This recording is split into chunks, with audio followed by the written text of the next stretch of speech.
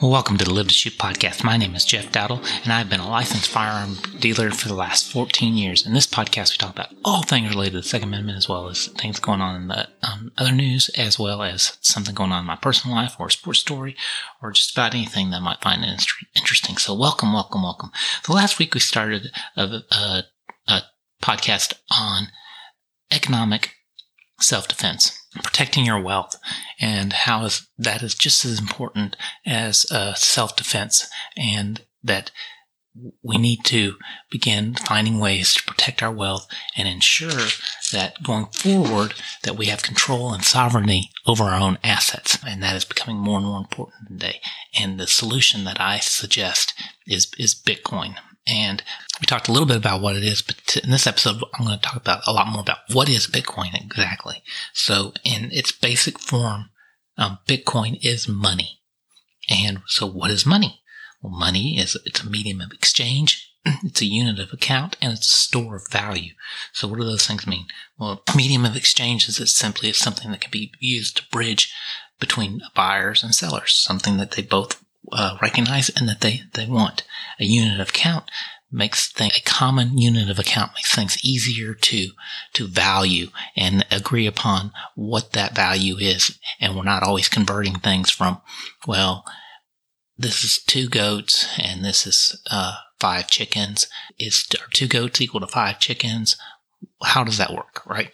So we give it a unit of account, which in today's world, it's dollars. And then it's a store of value, meaning I've got this, it's got value, it holds that value, and then when I give it to somebody else, it still has that same value. And those are the things that make up money. And Bitcoin is the most pristine asset in the sense that in those characteristics, it's pure, it's perfect, it's unalterable. So Bitcoin was born the idea was published in October 31st, 2008 in a white paper by Satoshi Nakamoto. And you may or may not know, we won't get into all the stuff about Satoshi, but he's a pseudonym for a person or persons that we don't know who he is or who they are. He is kind of fallen off the grid. Nobody has heard from him in years. And he turned the project over to others for its ongoing maintenance. But in his white paper, this is what he said was needed. He says, quote, "What is needed is an electronic payment system based on cryptographic proof instead of trust, allowing any 2 willing parties to transact directly with each other without the need for a trusted third party, i.e. a bank or a government. Transactions that are computationally impractical to reverse would protect sellers from fraud, and routine escrow mechanisms could easily be implemented to protect buyers. In this paper, we propose a solution to the double spending problem using a peer-to-peer distributed timestamp server to generate computational proof of the chronological order of transactions." So that is essentially what his vision was for Bitcoin. But let's just go down through the factors of Bitcoin. So 1, Bitcoin is a unit of account. It is 1 Bitcoin is divisible into 100 million units. So it is far more divisible than in any other thing. So you may just have 1 Bitcoin, but you can take that down to what is called 1 sat. And 1 sat is 100 millionth of a Bitcoin. Bitcoin can do things that no other currency asset can do. It can take somebody that's a freelancer in Sri Lanka and connect them to somebody in New York.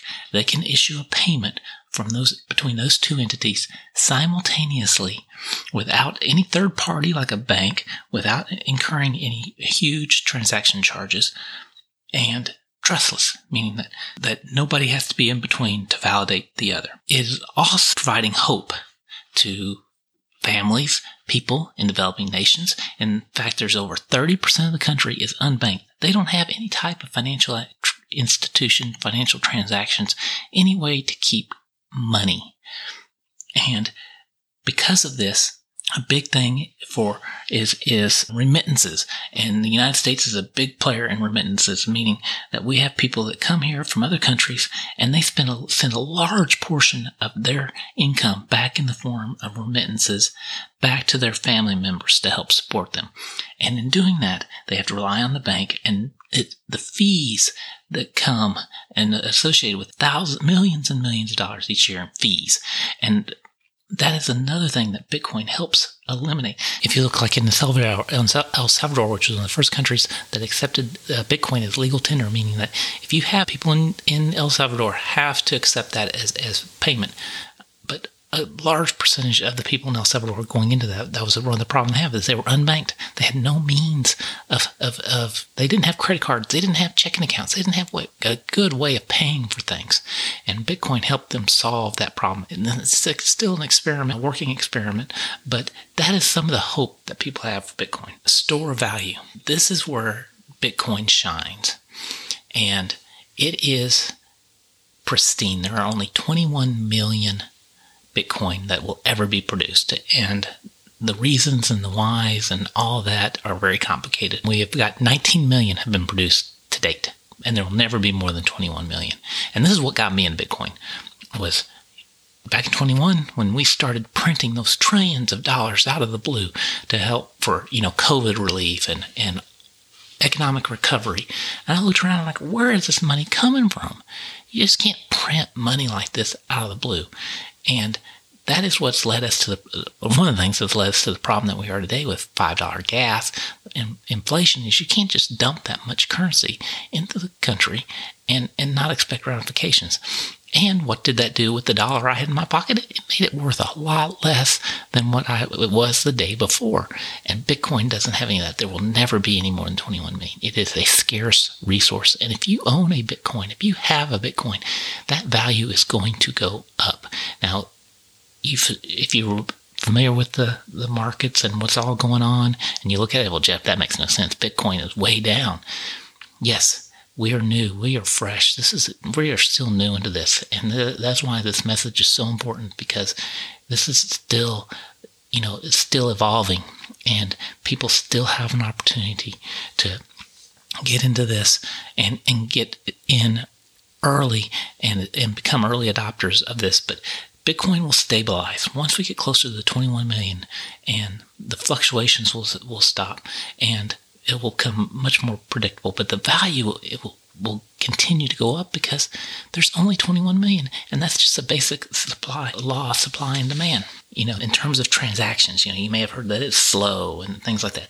It can handle transactions. There's technology such as the Lightning Network that can also make this faster. The reason, again, come back to why is Bitcoin important, is because it's a pristine asset. It's going to protect our value of our money. We can send it across the world in instant and not have to rely on any bank or anybody else to intervene. We're protected. We're safe. We can control that asset. And right now, that is what is more and more important. And in the next episode of this podcast, we'll talk about why it's important and what we're seeing out there and what Bitcoin can help protect us against. And in that, I just appreciate you listening.